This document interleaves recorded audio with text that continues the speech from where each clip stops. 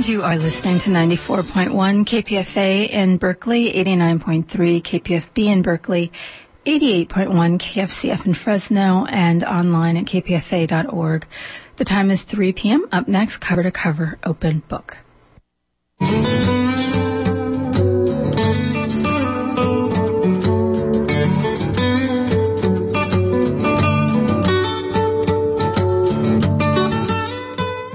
Welcome to Open Book. I'm Richard Walensky. My guest is Lorenzo Pisoni, who is in a one-man show, Humor Abuse, at ACT in San Francisco through August 19th. Lorenzo Pisoni grew up in the Pickle family circus. This show is about growing up in the circus, about the relationship with his father, Larry Pisoni, otherwise known as Lorenzo Pickle, and about what it was like being a kid in the circus. Lorenzo Pisoni, this show started at Vassar College. Somehow you wound up doing a show. What happened? It was my last year at Vassar, and it was Jonah Hoyle, who's Jeff Hoyle's eldest son. We had done some things together in high school.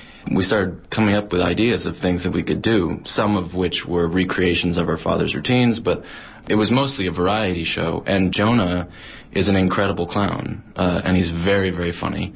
And I could be his straight man, so it was a perfect kind of doubles act.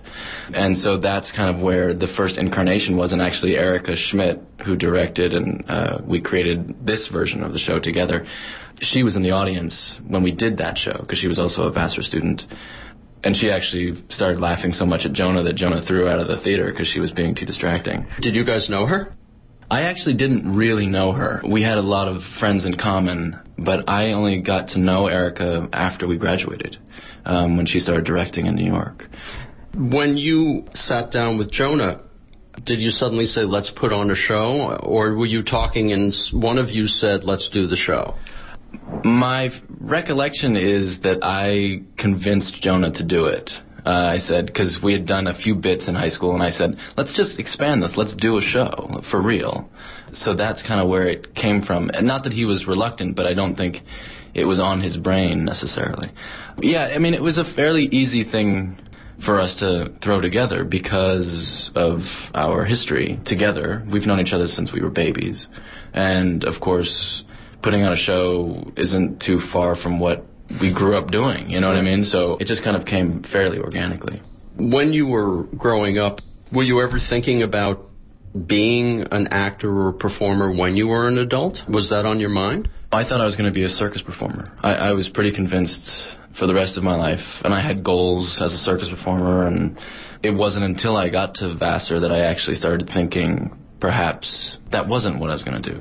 Because, of course, I went to a liberal arts school, and just all this stimulus, and oh my God, there's architecture, there's art history, there's literature, and that started to kind of expand my brain. And so I never thought, the one thing, my sister thought I should be a stuntman at one point, and I thought that would be good. I now know better. But other than that, no, I thought I was going to be a circus performer.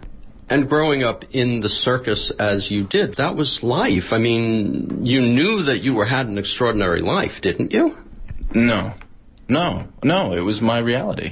It's just what we did. It really wasn't until Erica and I started working on this show that I even started to think, oh, maybe it is interesting to other people. Of course I knew, people were intrigued by it and whatever, but I didn't have the ability to step back and look at it with any sort of perspective because it was all-encompassing. Lorenzo Pisoni, okay, you do this show, Erica laughs, and you're at Vassar, and I understand when you showed up there, nobody knew anything about you until a phone call, and suddenly you did a backflip, and everybody probably flipped out. Right. My roommates, I tried to keep it under wraps. I was convinced that people were friends with me in high school and as a child because of the circus and not because anyone would like me. So I went to Vassar not just kind of keeping that part of my life under wraps until, a circus director left a phone message on an answering machine when there were still answering machines. And my roommates heard it, and they said, what do you mean you have to go be a ringmaster in Japan? That doesn't I don't quite understand. What is that code for something? And I said no. I had to explain the whole thing, and they didn't believe me, so we went outside, I did a backflip, and there was that. But I still didn't really... My friends started to know about my past. It sounds so, whatever, suspect. Yeah, no, I didn't. I really just was trying to be just a student and just a person at Vassar. So at that point they said, can you juggle 15 items? Yeah, exactly. And then the party tricks started coming out, because then the cat was out of the bag and that sort of thing. But I was in a dance company at Vassar, and that was kind of my physical outlet. That and volleyball, but, mostly the dance. Then you put this on the back burner and you became an actor, and I want to talk a little about that later. But in 2007, you got the idea of bringing this thing back. What prompted the idea of coming back and doing this show for real, professionally? The honest answer is that I needed a job.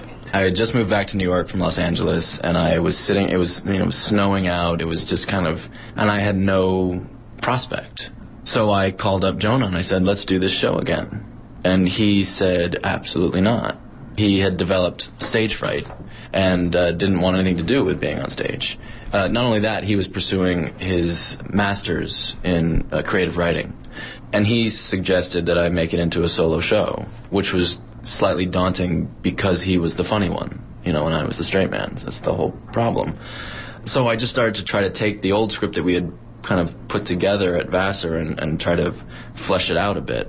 And I wrote some new things, but it was a fairly small, skeletal version. At that point, I had worked with Erica on maybe 5 plays. So I sent her what I had, and I said, would you read this and just tell me what you think, and would you want to work on it? Not thinking that it would ever be produced anywhere. That's what happened. And then she read it and liked what she saw, and happened to be teaching at the National Theatre Institute in New London, Connecticut. And so they provided us with rehearsal space and lodging and food, and we kind of whipped something together in 3 days. And she was the one that said, actually, what you've written here is a history of clowning, which is what the Vassar version was. But what is actually going on is a story of a father and a son, and that's what we should concentrate on. And I thought that was a great idea, thinking that it would never be produced, because I'm a pretty private person. I know my father's a private person. And then after those 3 days, the reaction from the people that saw it in that early stage was so great that we thought, oh, maybe there's something here. Lorenzo Pisoni, in reading your biography, I noticed that your half-sister, your sister, Gypsy Snyder, played a major role in your life, yet you made the decision to excise her completely from this play. She's not mentioned at all. Yeah, no, I think I actually mentioned her only once, and it's in passing. The same with my mother. I mean, I think I mentioned her twice. And of course, they had huge impact in my life. How could they not? But that wasn't the play we were writing. And it seemed to us, as we kind of excavated all this stuff, that to make it clear enough for an audience and make it possible for someone to follow it, that we had to make sure that the only names you heard really were mine and my father's, so that the whole naming thing made sense later. And also just make it clear, because there would be a lot of explaining to do if I started to include my mother, include Gypsy, my sister, or, any of that. And also you made the choice to make it one act, 1 90-minute show. Yes. I don't know that it was so much of a choice. Neither Erica nor I really enjoy half times, in intermissions. We don't like that. Also, it's really hard to come back from an intermission, I would think. I've actually never seen a solo show in which there is an intermission. I think it would be really hard to kind of get the energy back after people have time to kind of think about it. Yeah, we just thought, let's just plug through. And originally, it was 70 minutes. When we went to Philadelphia, we kind of supersized the show as the theaters have gotten larger, and so it's kind of now a pretty lean, but it's at 90 minutes, At what point did you approach your father about using his hat, his trunk, and all the props? That was pretty early on. I mean, once Erica and I decided we were going to do it, I called my father and I said, would you lend me a few things? And he was very generous, and he said, yes, absolutely. Here you go. I'll FedEx it to you. At first it was just the hat. And then later he sent me, once Manhattan Theater Club kind of picked it up, I asked him if I could use his jacket. I never wanted to explain to him what the show was, and in fact, he didn't see a script or know what the show really was until he saw it opening night in New York. That was my idea, that that's how it would go, and it seemed like a good one until the night, and then I had regretted my decision. Were you pretty scared on stage? I mean, you're busy doing all this stuff, and you can't screw up. I mean, Right. That's one thing about it. But was it in the back of your mind, even with all that going on, that your dad was there watching you? Absolutely. I mean, I had prepared myself, like I said earlier, you know, I'm a fairly private person, and so is he, and I had prepared myself for a certain amount of parts of the show that I was being honest, and these were things that I hadn't shared with him personally, and now I was going to do it in front of whatever, 100 people, 150 people. So I had prepared myself for a certain thing, but then other parts of the show surprised me and came up, and I wasn't prepared for those things, innocuous things that I just hadn't thought, oh my God, maybe that would affect him too. Like what? You know, I say at one point in the show that I would, after my parents had split up, that I would stay at his house and I would miss my mother's home, which was just up the hill. And I had never said that to him. You know, things like that. But what's interesting is that the drop that I use in the show is the original Pickle Family Circus backdrop that my mother painted and from 1973 or 4, whatever it was. And where I enter, the drop has on either side of it, on the edges, my parents or images of my parents are juggling together from across the drop. And I never thought of this, but I enter, before I come on, I'm always facing the image of my father. And it wasn't until opening night in New York that I realized, oh my God, I'm standing in front of the image of my father, and now I'm going to go do this show. So, I mean, that's just a weird little coincidence. But yeah, of course, I was thinking about the entire performance. It was a good performance that night, actually. You know, I had to do the show. I mean, there's a lot of things that have to be fairly precise, and so my brain is multitasking, certainly, the entire show. But what's been interesting, actually, about the show is that I've done it and then heard laughter from individuals that I recognized the laugh from being a little kid. And I don't know that they're in the house, but then, sure enough, they come backstage afterwards, and it's people that I've known since I was 6 or 7 or 8, and I haven't seen since then. So it's really interesting. At the beginning of the show, and you've said it here now, that, you know, you see yourself as the straight man, the not funny one. Mm-hmm. That gets the first laugh of the show, and people are laughing throughout. You're the funny one. Well, there's no one else on stage. I mean, they have no choice.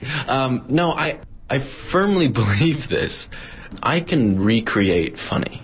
I know how to construct funny. I've been around it all my life. But I'm not funny as a person. I can be witty, but there are certain people, and I've been asked this before, and I have yet to figure out a decent way to articulate it. But I feel like there are people like Zero Mostel that they walk into a room and they're just funny, and you don't know what it is. And I don't think I possess that.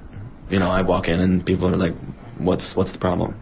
Well, you also know timing, though. I mean, I do. Yes, yeah. Well, and I think part of it was learned. Part of it's innate, but I think a lot of it has been studied. For instance, I can't tell a joke to save my life. I can't do it.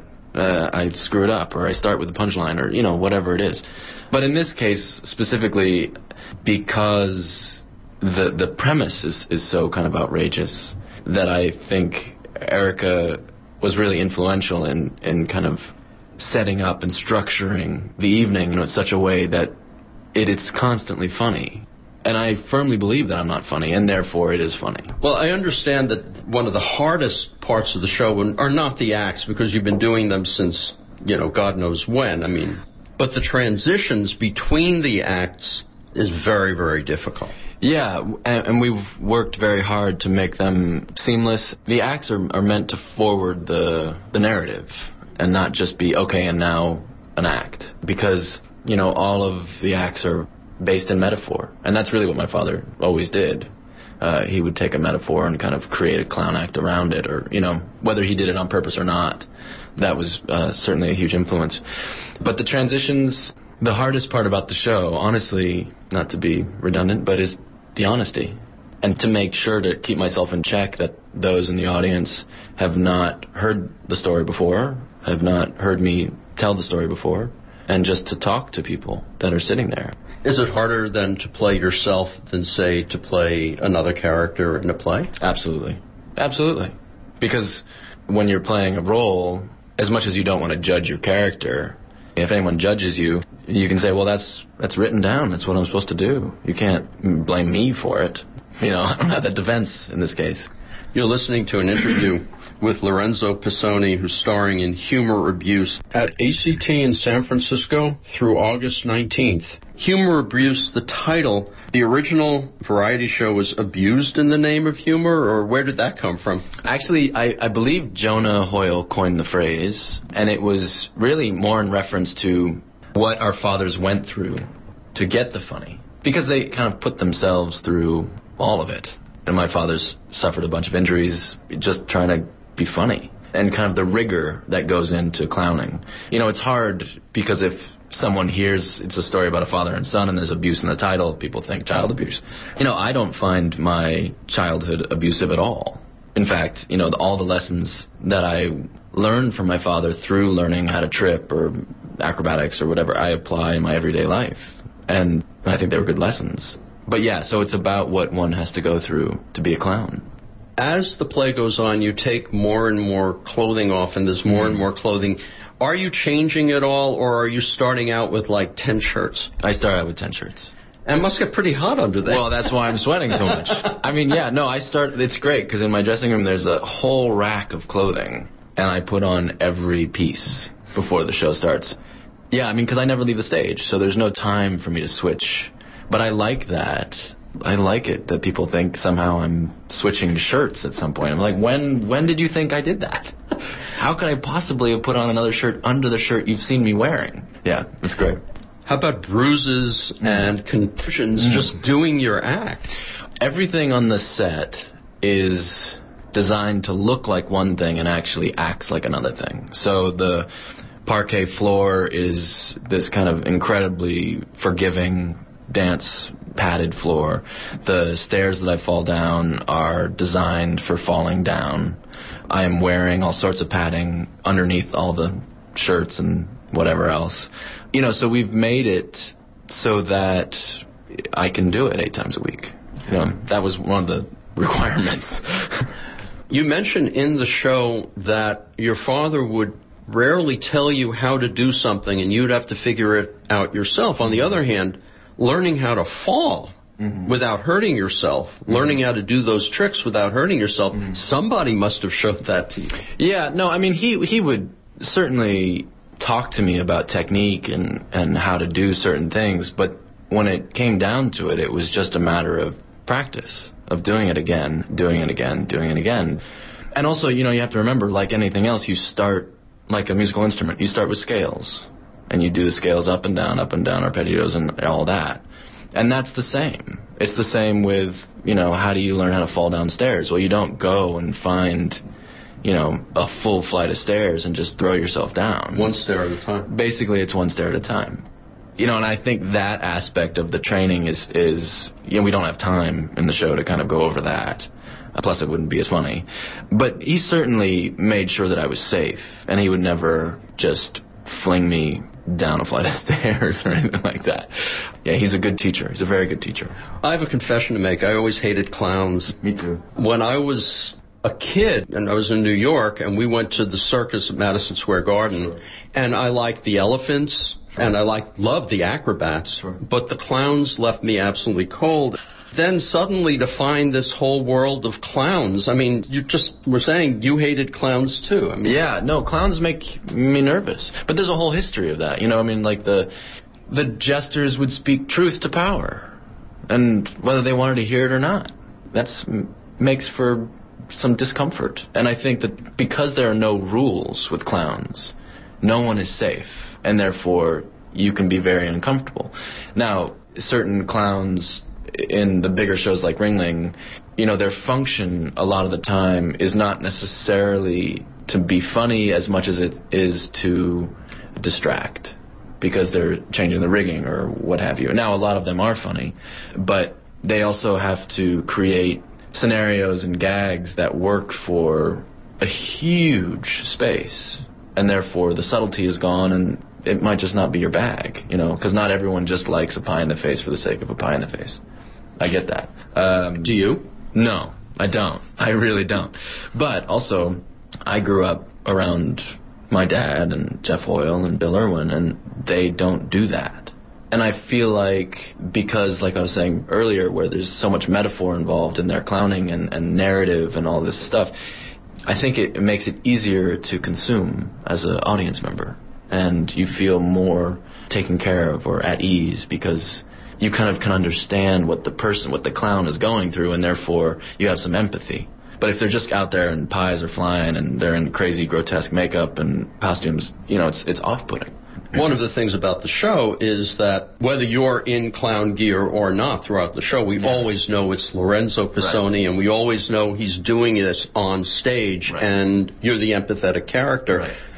A friend of mine who came to see the show, she said that, basically. She said, it's not really a clown show at all. It really is a play, because the audience sees me through the characters when I kind of lapse into the more of the acts. And we also try to not use any sort of red nose until Lorenzo Pickle, also for that reason as well, so that it's very clear that clowning can take on all sorts of forms, and also you can, as an audience, see it almost from the inside. Pickle Family Circus reinvented the circus.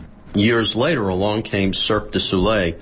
This is long before you joined them, but when you first heard of Cirque du Soleil, what were your thoughts? I mean, knowing that this was a circus more in line with what you had been doing than Ringling Brothers. The first time I saw Cirque du Soleil was in 1987, and they were created in 1984. So they were very, very young. The first year that Cirque came to the States was 87, and the Pickles and Cirque kind of followed each other on a similar tour. So those two casts got to be very close. I thought they were great. That production is one of my favorites. It was called Rond Inventé. Actually, it was before they had titles. It was just called Cirque du Soleil. It was small. It was a small circus. It was 1,500 seats in a tent. Yes, they had dry ice, but they didn't use it all the time. You could follow the performers throughout the show, and they were all fabulous performers, as well as technically incredible. And I remember, being raised in kind of the lefty Pickle Family Circus. It was kind of like, well, that's what happens when you have government funding. That's what I remember about it. And so there wasn't any sort of antagonism or anything like that between the companies, because honestly, I feel like, my parents started the circus that, changed the landscape a bit, just a little. And then Cirque du Soleil said, okay, that's great. We like that, and we're just going to take it and go a little further. And now, like my sister's company, Seven Fingers, they're now taking it and going a little further. So, it's really, the lineage is very clear, and that, I think, is wonderful. Lorenzo Pisoni, you worked with Cirque du Soleil for a couple of years in Vegas. What was the show? I worked on Mystère. I was the ringmaster for Mystère. And how did that compare to working with Pickles? Well, first of all, it was stationary. They have this incredible theater in Treasure Island. The show had been going on for a while, so I stepped in, and I'd never done that before. This clown, Benny Legrand, that's his clown name, he was the clown at the time, and I basically took the job because I was going to be his straight man. And I had seen him in 1987 with Cirque du Soleil, and I just thought, he's of my father's generation. He has a similar kind of energy and intelligence as a clown that I just thought was great.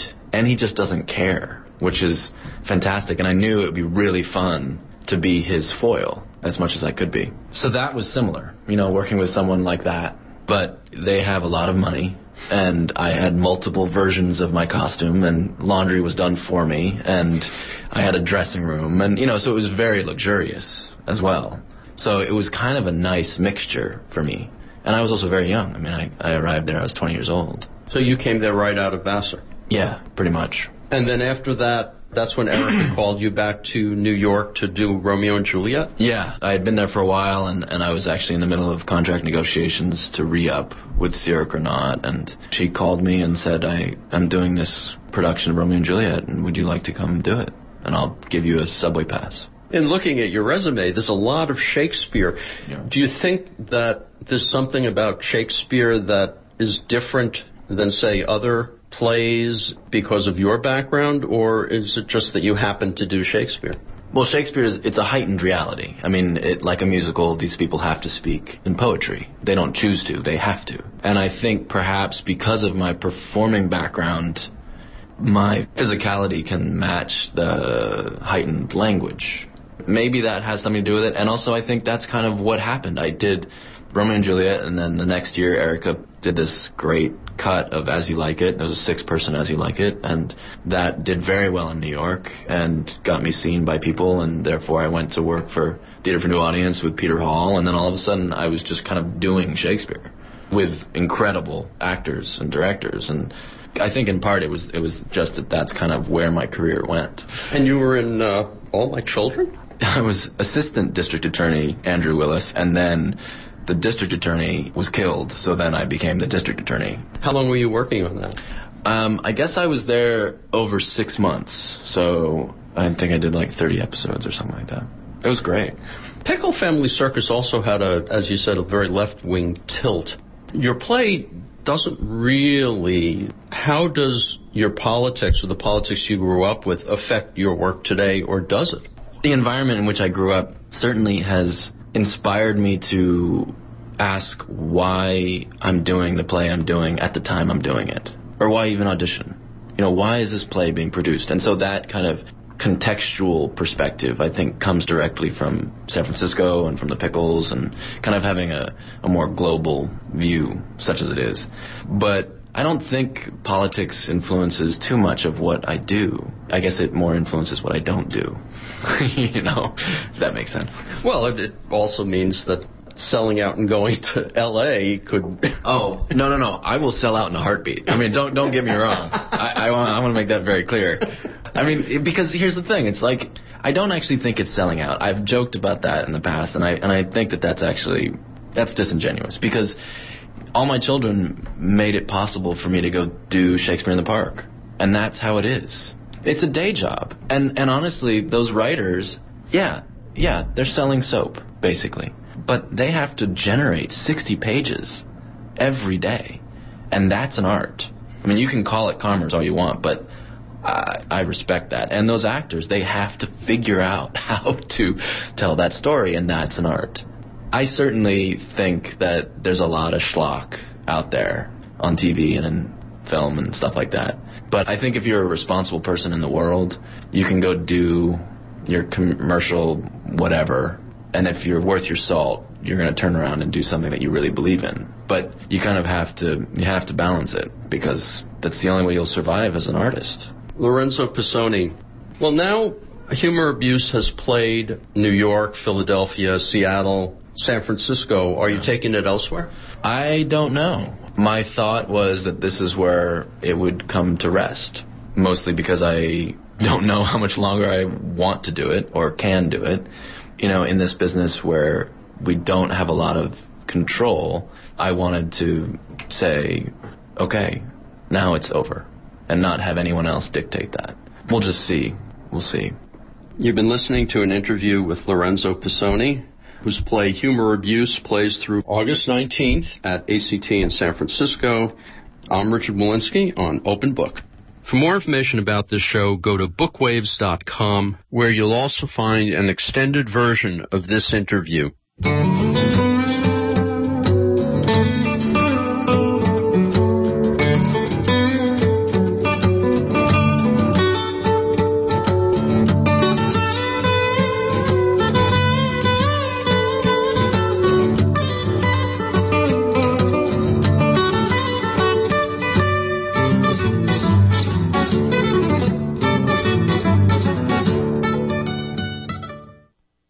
Kozel wrote Savage Inequalities and The Shame of the Nation and Amazing Grace, and many more tender, gritty books about America's children and their schools. Now his new book, Fire in the Ashes, is just coming out. KPFA, with the Oakland Education Association and the Berkeley Federation of Teachers, is honoring this occasion with a tribute to Jonathan Kozel and all public school teachers and public school workers. Please join us Friday, September 7th, 7:30 p.m. at King Middle School in Berkeley. That's 1781 Rose Street. There's wheelchair access and free free parking. Anthony Cody, longtime teacher and writer on education, will host this KPFA benefit. Advance tickets, $12 through brownpapertickets.com or at supportive independent bookstores. Tickets are only $5 for public school teachers, public school workers, and students. For these tickets, please call 510-549-2307 or 510-763-4020. Full information on the KPFA website for Jonathan Kozol and our endangered public schools.